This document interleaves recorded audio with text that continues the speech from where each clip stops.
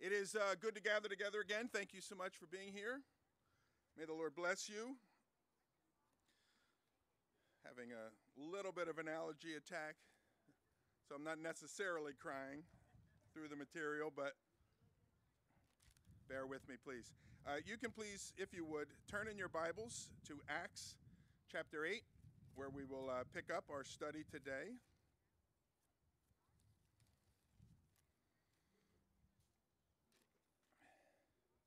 You know, on a beautiful day like today, earlier in the morning, the cow manure was making its way here, but that seems to have dissipated. But on a beautiful day today, like today, we are just reminded of how privileged we are to be able to gather together publicly and proclaim the name of Christ. There are many of our brothers and sisters in the faith throughout history and even presently that are not able to do that. And so certainly we are grateful for that, and certainly in light of COVID and all of that, and having a facility like this to be able to gather in this way, we are grateful. And so my prayer, let's do that. Why don't we pray that the Lord really bless us as a result of sitting under his word this morning. Father, we thank you for, Lord, your gifts, many of which we almost have to stop and consider for them to enter into our thinking, because we just take them for granted. Lord, we're thankful for the beautiful weather that we're able to enjoy this morning. We're thankful for this back parking lot and this grass area that just a few years ago we didn't have access to. Lord, we're thankful for the freedom in our country. We're thankful for the Word of God, which each of us can have on our phones or in our laps. Lord, so many things you've been good. And Father, you've burdened us to sit under your word. You've blessed us certainly with the presence of your Holy Spirit ministering to us and from within us. And so we pray that you would once more faithfully do that through your word. Lord, you draw us into your presence. You would open up our hearts, our minds to receive from you. You challenge us with your word, even as you comfort us with your word. Lord, that you'd be present, you would teach us for your glory. And we pray our prayer in Jesus' name. Amen. Well, as I said, we're going to be in Acts chapter 8. So go ahead and turn there if you haven't already done so. And while you are doing that, or again, if you already have, then just sit back for a moment or so. Let me just give you a little bit of context. Here we are in Acts chapter 8, and the story has pretty much been moving along. And, we could draw the conclusion as we come to 8 that, we're a couple of weeks into this whole thing of the new church and the resurrection and the ascension of Christ, the pouring out of the Holy Spirit. In reality, as we come to chapter 8, we are about 4 or 5 years into the early church. So this isn't just something that, a couple of weeks ago these things happened. We're about 3 or 5 years now, scholars think, into the church. And the church has seen its explosive growth. You remember 3,000 came to the Lord on the day of Pentecost. Next chapter we read that the number of men was about 5,000. So, we're talking about thousands or tens of thousands of people that had come to the faith in those early days, and they remained there in Jerusalem, and they began to grow, and they were taught by the apostles. And we spent our time considering those things. The reality is, though, that wasn't really God's desire. Perhaps it was for a period of time that they would sit, they would grow, they would learn, but the Lord's desire for them is that they would leave. That they would leave Jerusalem, they'd go back to their homes, or they'd go out onto the mission fields, and they'd begin to tell other people about the things of the Lord. And what seems to have settled into that early church was this idea that I think settles into our thinking many times as well. And that is that we'll find a nice facility outside here, inside there. We'll put a sign up that says, "All are welcome. Please feel free to come." When they do come, we'll graciously say to them, "I'm so glad you're here. It is so nice to have you. I hope you find a home in this place." And all of that, we do that, don't we? That's what the church was doing essentially there in Jerusalem. But God's desire for them was that they leave Jerusalem and go into the uttermost parts of the earth. You remember the Great Commission. Jesus said, "Therefore go." and make disciples of all nations, baptizing them in the name of the Father and of the Son and of the Holy Spirit, and teaching them to obey everything I have commanded you, and surely I am with you always as you go, even until the end of the age. You remember, just before Jesus ascended into the heavens, just before the Holy Spirit was poured out, he said this to his disciples. He said, "You will receive power when the Holy Spirit has come upon you, and you will be my witnesses in Jerusalem and in Judea and in Samaria and to the ends of the earth." So these disciples, they had the "be my witnesses in Jerusalem" down. They were really good at that. They were excelling at that. They were a little slow on the "and in all Judea and in Samaria and to the end of the earth" part. And that's about to be remedied in our passage of study for today. And in reality, it's about to be remedied in a way that they probably wouldn't have hoped it would occur. Chapter 8 begins, verse 1. It says, "Now Saul approved of his execution." Now the context, if you were with us last week, you remember. If you weren't, just look back a few verses. The context is the execution of the first Christian martyr, the first martyr for the faith, the Christian faith, a man by the name of Stephen. He was, as you recall, dragged before the authorities.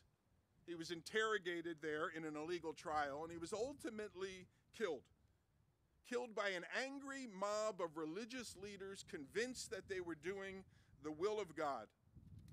An angry mob of religious leaders determined to shut this man, Stephen, up.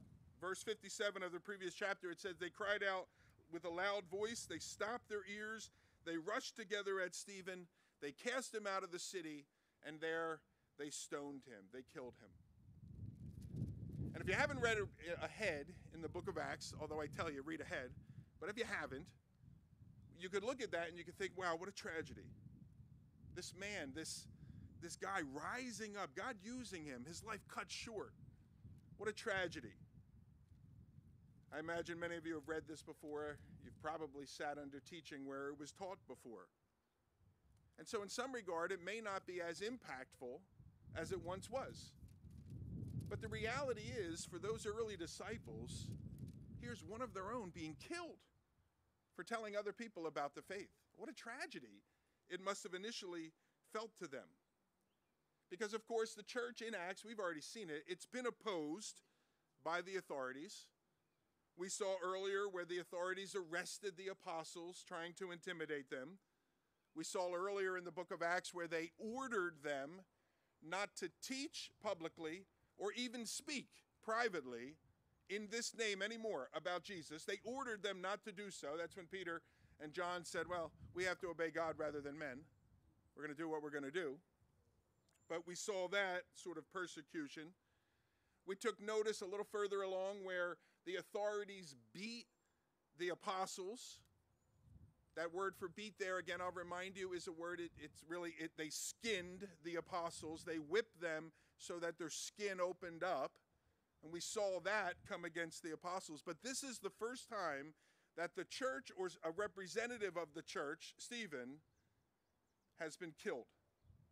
Prior to this point, that hasn't occurred. But now it has. What a tragedy we could see it as. Jesus said this day would come. Jesus said the day would come when the religious leaders would respond in the way that they did to Stephen, again, thinking they were doing the will of God in heaven. Jesus said in John 16, they will put you out of the synagogues. Now remember, that meant to be cut off from society. Couldn't buy things, couldn't sell things, couldn't go certain places, and you couldn't go to the synagogue. But Jesus would go on and say, indeed, the hour is coming when whoever kills you will think that he is offering service to the Lord. Jesus told his disciples this, and I imagine, like many of the other things Jesus told the disciples, they heard it, but they didn't really hear it. They didn't really expect it. I don't know if that's actually going to happen. Well, it's happening. And Stephen is the first person that it was happening to. The church, about 5 years after the death, resurrection, and ascension of Christ, has come to the place where for it to do what Jesus told them to do, preach the gospel, may actually cost them their lives. And Stephen is the first example of that. Turning to our passage, look at Acts 1. It continues. I read, Saul approved of his execution. It continues, and there arose on that day a great persecution against the church in Jerusalem. And they were all scattered throughout the regions of Judea and Samaria, except for the apostles. And devout men buried Stephen, and they made great lamentation over him. But Saul was ravaging the church, even entering house after house. He dragged off men and women, and he committed them to prison. Now those who were scattered went about preaching the word. Excuse me. Now, prior to this interaction with Stephen, the religious leaders of Jerusalem, people like this guy Saul that you read here, they sought to stop the church through intimidation. Now, it transfers over to actual murder, execution. It's almost as if there was a dam that was plugged up a bit, and somebody pulled that plug, and the water just came pouring forth. Persecution came pouring forth toward the church as soon as Stephen was killed, the first one to be martyred. You'll notice it says in verse 1 that Saul approved of his execution. That word approved there, I think I said this last week, it actually means authorized. The concept, the idea is that Saul gave permission for Stephen to be executed in an illegal way. This wasn't an official trial that went down, but Saul said, yeah, let's do it. And so the people had the authority from a Sanhedrin member, that's what Saul was, to put to death this Stephen. Again, the word approved there, it means authorized. An official representative of the religious leaders of Jerusalem authorized that people could be killed for preaching the gospel of Jesus Christ. The authorities, religious authorities, they kind of crossed that line and they went all in. And they began to chase people. They began to even go into people's homes and drag them out of their homes and put them into prison. Another interesting thing about this word approved, this word authorized, it speaks of authorizing something with great delight. So this wasn't a reluctant, well, like, go ahead, do it. I remember years ago I decided to attend a town council meeting for whatever reason. And as I'm there, they were talking about raising taxes and things like that. And we all love that. And there was a member of the council at the time who, whenever they would have this vote on, we're going to raise taxes on this, he would go, okay. That's how he would vote. Okay. And I felt like he was just trying to fake it. So he could say, well, I did it, but I didn't really want to do it. That's not what's going on here. The approval isn't one of these, well, I guess it's the only thing we can do, let's do it. It's, yes, let's do it. He does it, he authorizes it with great pleasure. It's a longing for this thing to be done. He's pleased with the decision. There are some in world history and present day that we might call reluctant persecutors.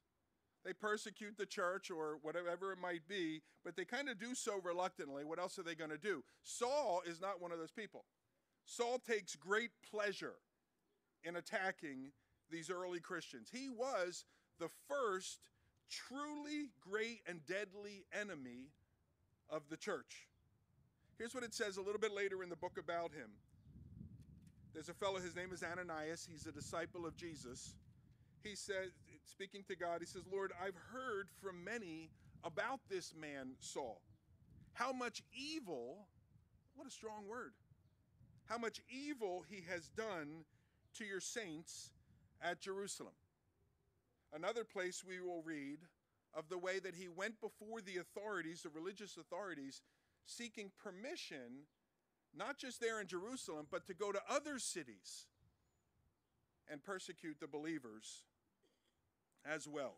Saul, he's a man that's making it his personal mission to destroy the Christian faith. Verse 1 continues, it says, "And there arose on that day a great persecution against the church. And they, the church, was scattered throughout the regions of Judea and Samaria, except for the apostles." Now remember, when we talk about the church, we're not talking about a building, we're talking about people. People, oftentimes, they'll go to a building, they'll come to a parking lot, and they'll sit, but we're talking about people. A great persecution arose against the people, those that name the name of Jesus Christ as the only means of salvation for the whole world, that everyone needs to hear. A great persecution arose against them. You'll notice it says that in the first couple of words there of the latter half of that verse, it says, "There arose on that day." That indicates that there's a new era in the history of the church, a new era that begins with the death of Stephen. Again, it sort of triggers this dam breaking and the waters pouring forth. It triggers this assault on the church. Luke says, "There arose on that day a great persecution." The floodgates have poured forth. And Saul, who we're learning about, he's just one of those great persecutors. Again, the issue with Stephen, this is just one of the instances of what guys like Saul were doing. You'll be interested to note this is the first time the word persecution is used in the book of Acts. And it'll go on from here in the remaining 20 chapters or so to become a central theme of early church history. But this is the first time we see it. A harassing of someone in order to persuade them or force them to deny a particular belief system that they might have. The church is being persecuted. I said it earlier, initially that persecution was reserved for the leaders, the apostles. But now it's spreading to the entire church. A little later it's going to say both men and women. They're going to go into houses to find these people. Persecution's hitting the entire church. Notice it says in verse 1b, "And they were all scattered." It goes on, it says, "They were scattered throughout the regions of Judea and Samaria." Does that sound familiar? Of Judea and Samaria? Maybe. It does to me. Because you remember what I read it earlier. You weren't listening. But we've read it earlier. Acts chapter 1, verse 8. "When the Holy Spirit comes upon you, you will be my witnesses in Jerusalem and in Judea and in Samaria." Sound familiar, right? And so here we are now in Acts. The church is scattered out of Jerusalem into Judea and into Samaria.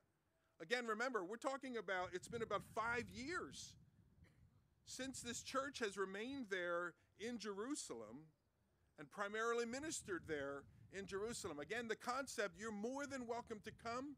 We can't wait to have you. We're going to love you, as opposed to going forth and going out. They remained in Jerusalem until this persecution forced them to scatter.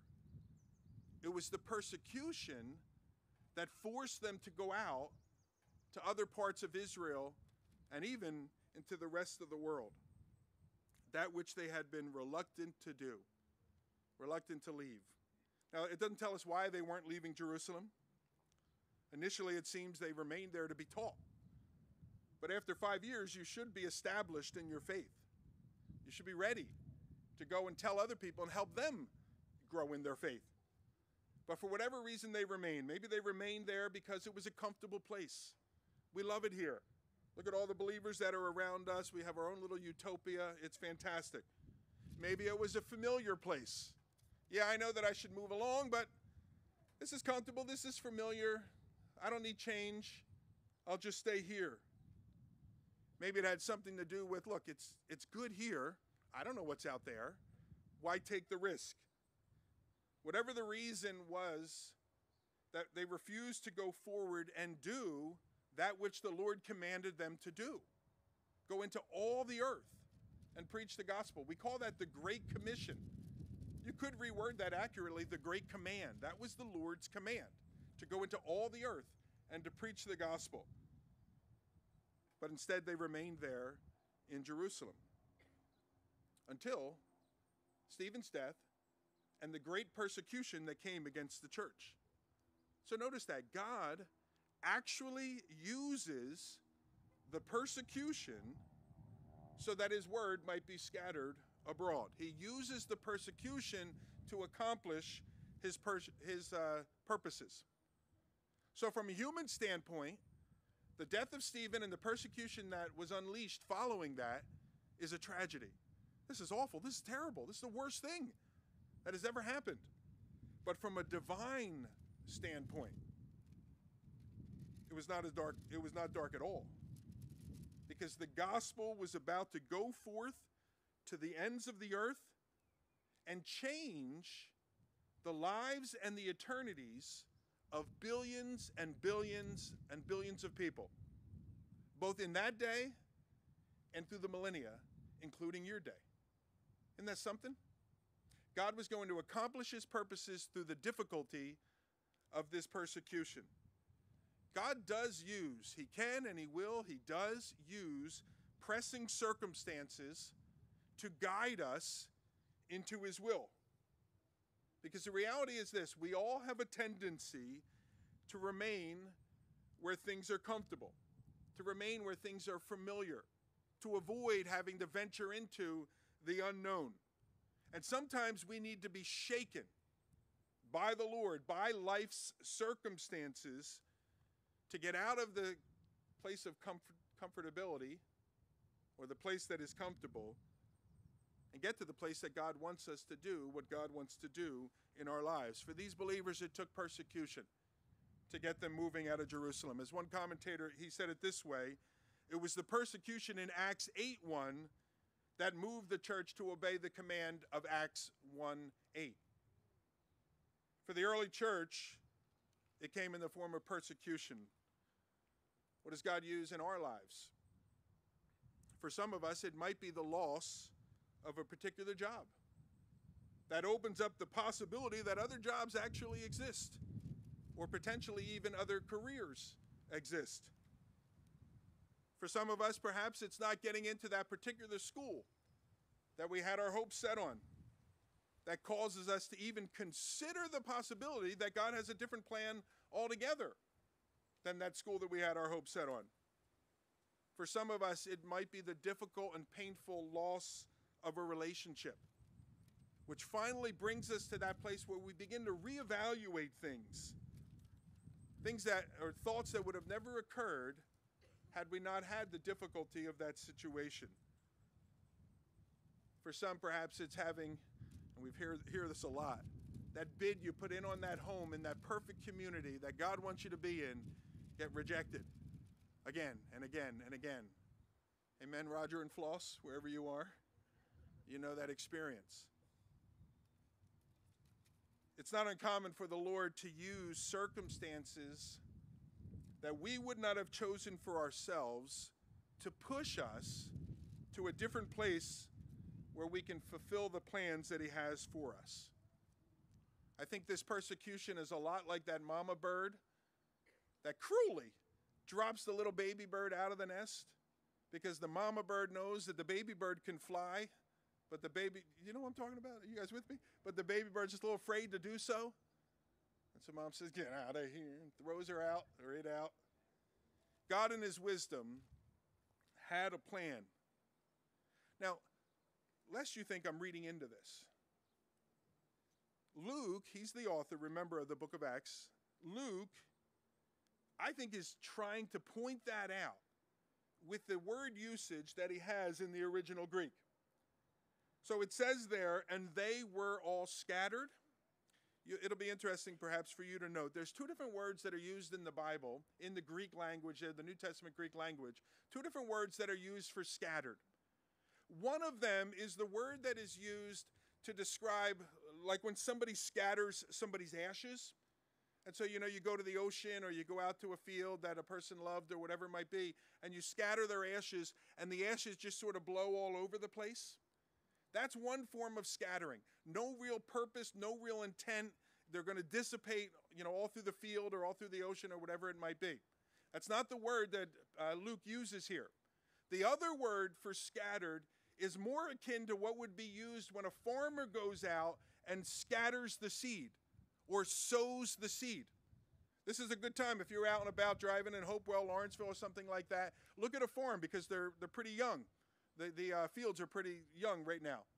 And you can look and you can see the perfectly lined places where they have sowed the seed. Farmer's not just throwing things around out there. He or she is purposeful with how they are planting those fields. That's the word that is used here. And so it says, and the church was scattered, and Luke uses a word which means with purpose. God was going to use this to accomplish his purpose. He was going to scatter his church around the world. And again, not in a way that the disciples might have chosen. Stephen's death and the subsequent persecution would have the consequence of spreading the gospel around the entire world because the church was scattered. Now, one group that didn't go, you see there at the end of verse 1. How long have we been here? We're still on verse 1. It's been a little while. It says, the church was scattered except the apostles. Now, there are some that I've read that have criticized the apostles for this. They didn't go. Look at that. They're still stuck in their ways and all that. I'm a little reluctant to critique the apostles for that.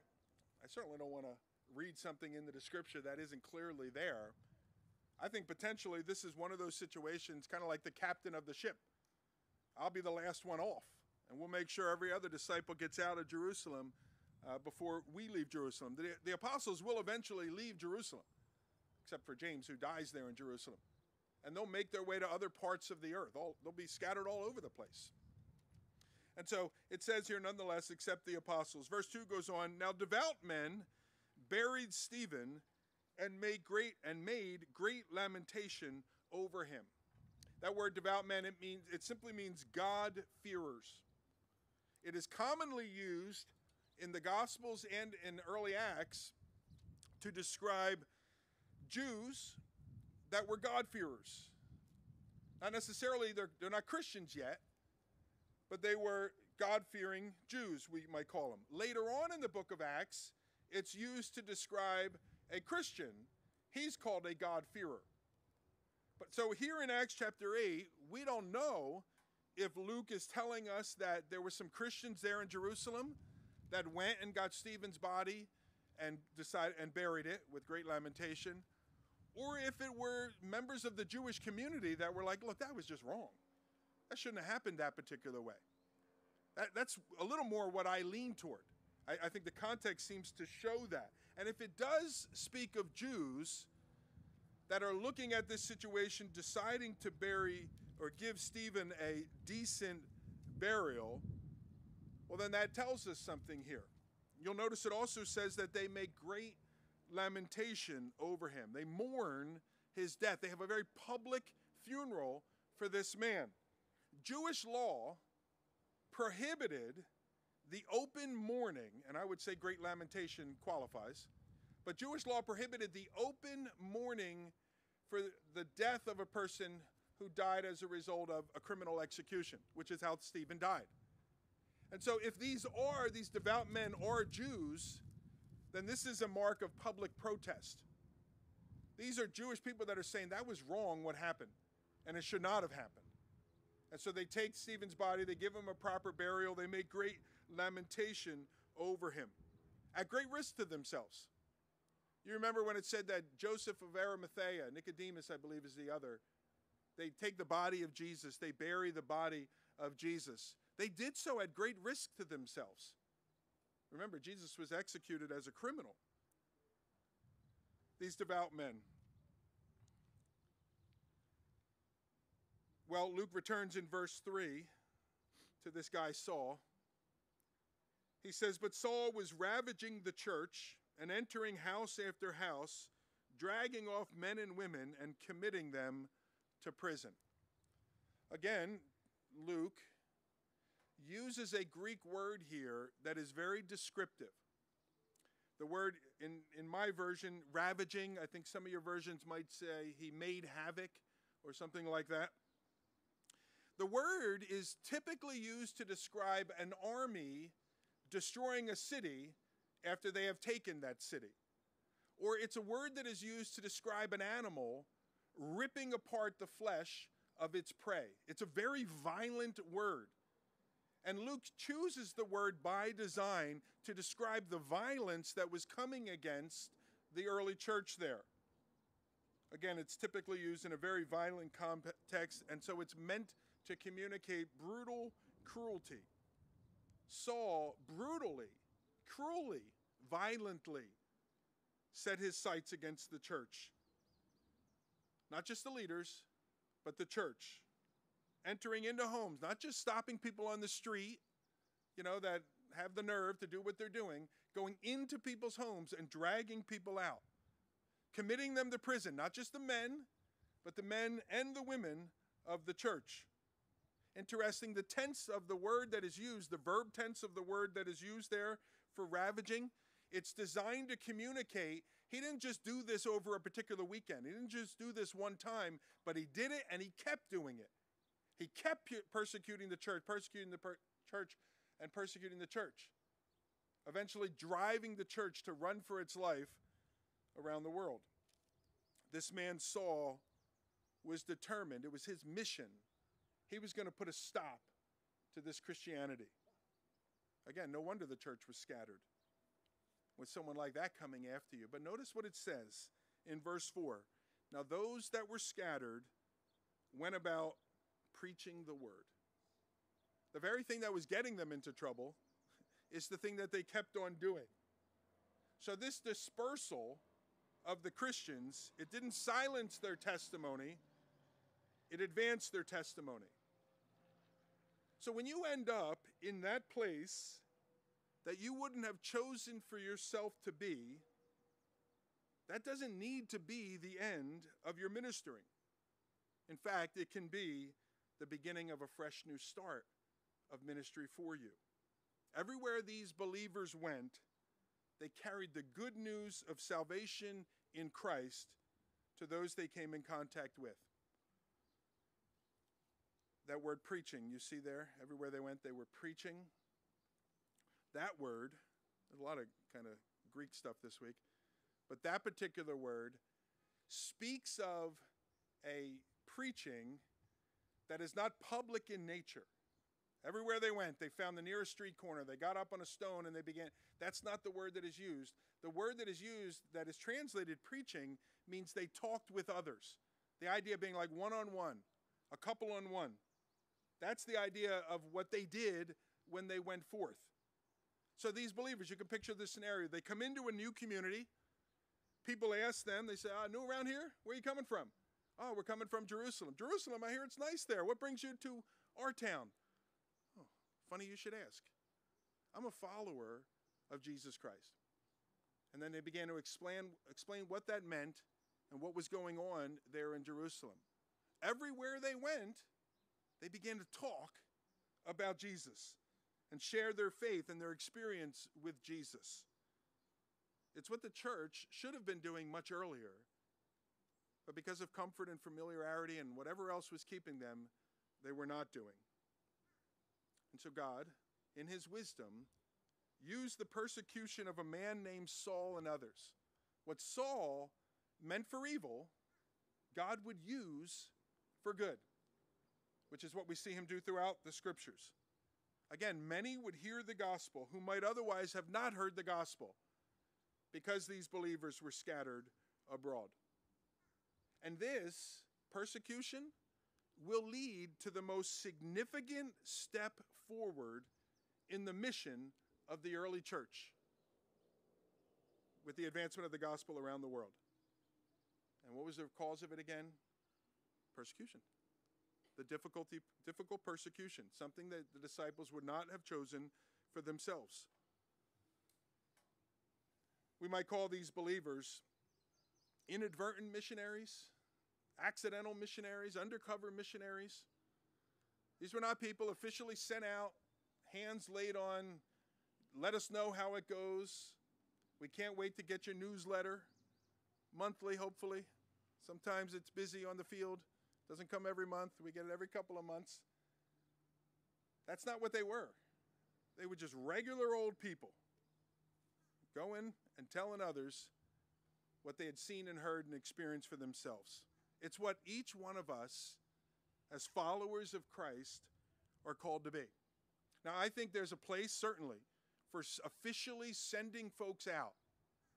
Sending folks out like the Simpsons to the nation of Kenya and the work they're doing. Sending folks out like Eric Leidick and the work that he and RHM are doing in the city of Trenton. There's a place for that. There's a place for short-term missions where we send a group of 5 or 10 or 20 people to places like Nepal or Belize or New Orleans or wherever else we've sent them to. There's a place for that. But the reality is this: most people that come to the Christian faith do so because a friend or a relative or a coworker told them about Jesus, explained to them more fully what it means to be a follower of Jesus, invited them. Why don't you come? I can tell you what I know, but why don't you come and see what God is doing? And inviting them to your place of worship, here, to church, whatever it might be. That's the typical way that the kingdom of God advances. And for the vast majority of us, that's the way that God is going to use us as he scatters us abroad. Wherever you are, the place you work, the school that you attend, the gym that you go to. I go often, as you can tell. The neighborhood that you live in, the stores that you shop in, the clubs that you're a part of, and the people that you come into contact with, wherever you have been scattered, that's the mission field that God has for you. Begin to look for those mission opportunities. Listen, I've been on a lot of short-term missions over the years. I think differently when I'm on a short-term mission trip. I'm here in Belize, I'm here in Kenya, I'm here in Nepal, I'm here in Honduras, wherever it might be. I'm here for a week. And I'm looking for every opportunity while I'm there to tell people about the Lord. We go into a prison. I want to talk to every person I come into contact with, not about the weather, not about my favorite sports team, but about the Lord, because that's why I'm here. I'll confess, I don't think the same way when I'm at the gas station, and when I'm at the grocery store, and when I'm at the gym, and when I'm at this other place, talking with my neighbors. I believe I need to be. I believe we need to be.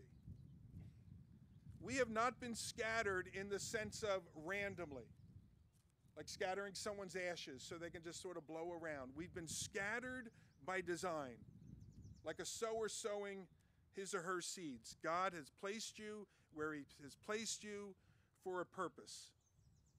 Every one of us can be like these early Christians. Every one of us can share the good news of what Jesus has done in our lives by simply explaining what he has done in our lives. I want to encourage you in that. You say, I don't know what to say. Well, just be open and honest about who Jesus is, what he means to you, what he has done in your life. But in addition to that, pick up a book. Read. How do I share my faith with others? Do a little study. We're having an evangelism seminar here on June 12th by design, not just for those that are going on the Boardwalk mission trip. I certainly hope every one of you will consider taking some time out to be here, because it's designed to help you when you're sitting across from someone at work in the lunchroom, or when you're talking with your neighbor, and how to have a conversation about Jesus. I was in the grocery store the other day, and a lady had an Ocean Grove shirt on, and everyone at Ocean Grove is a Christian. All right, that's like the rule. You have to be there, not necessarily. And I know that there are people that like Ocean Grove because it's sort of this family atmosphere, but it used to be, but don't necessarily know Jesus. And so I wanted to use the Ocean Grove thing on her shirt. Hopefully she'll respond and it'll lead to a conversation. She'll get saved. It'll be wonderful, and I can share a story here. And so I say to her, as we're in the soap aisle, I say to her, you like Ocean Grove? It's a great beach, isn't it? And she said, uh-huh. And she walked away from me. Oh, well, I was fishing, and I didn't catch anything on that one. I stopped by a gas station the other day. There was a fella, he had an accent. So I said to him, it sounds like you have an accent. Where are you from originally? And in a very thick accent, he said, Tibet. He said, have you been there? I said, no, I've never been to Tibet. I've been to Nepal, because the only reason I've ever been to Nepal was missions. I said, I've been to Nepal, and he got all excited. I couldn't understand him at all anymore. But he got all excited, started talking about something. And I said, you know why I went to Nepal, sir? And I think he said, no, why? And I said, because there are many people in Nepal that are becoming Christians and need to be taught the scriptures. And me and some friends went there to do that. Do you know the Lord? And then I don't know what the man said. Honestly, I couldn't understand his language, his accent. But in that instance, my fishing went a little further than the lady in the ShopRite. That didn't go so well. You see, we're looking for opportunities. Let's look for opportunities. I remember when Calvary Chapel of Costa Mesa in the 1970s, maybe, late 60s, the church exploded, in a good sense. Lots of people were coming to the church and all that kind of stuff. And people from around America wanted to know, what's the secret? How do you get your church to be this big and all these people coming? And somebody inquired, tell me, do you have committees like that do this? And Chuck Smith, pastor at the time, he just sort of thought about it, and he said, well, I guess we have one committee. He said, oh, what is it? He said, it's the evangelism committee. He said, how many people you have on that committee? He said, about 3,000 now, because that's how many people were coming to the church. Everybody just told other people about Jesus and invited them to their place of worship where they could grow in their faith. That's our mission, friends, to tell others the good news of Jesus Christ. You have been scattered to the place that you have been scattered, and you have a unique opportunity to talk to the people that you come into contact with on a daily basis. I encourage you, embrace that. Every morning, wake up, pray about it. Lord, who would you give me an opportunity to share this good news with today? If you're concerned that you don't know the words to say, pick up a book, come to a seminar, learn some techniques, but be close to Christ, and people will see that, and they'll ask you, what's the reason for the hope that you have within you? Where's the Lord scattered you? Where's the Lord scattered you? Let's pray. Father, there are tens, hundreds of thousands of people within 20 minutes of where we stand right now that don't know Jesus Christ. They have no plan for eternity. They're lost and dead in their sins, even as every one of us here, maybe some of us even presently, we're lost and dead in our sins. And Lord, somebody spoke into our hearts. The Holy Spirit used the words of someone that shared the truth with us, and we were converted. Lord, we know what we have been commissioned to do. We desire to see that certainly fulfilled, but somewhere in between what we know we need to do and what is ultimately our desire to do, there's a breakdown. Lord, I pray that you would impress upon our hearts that we have the words of eternal life, and with great boldness we would share that with anyone that'll listen to us. And Lord, would you use that in a powerful way that many, many, many will come to the faith. For your glory, we pray. In Jesus' name, amen.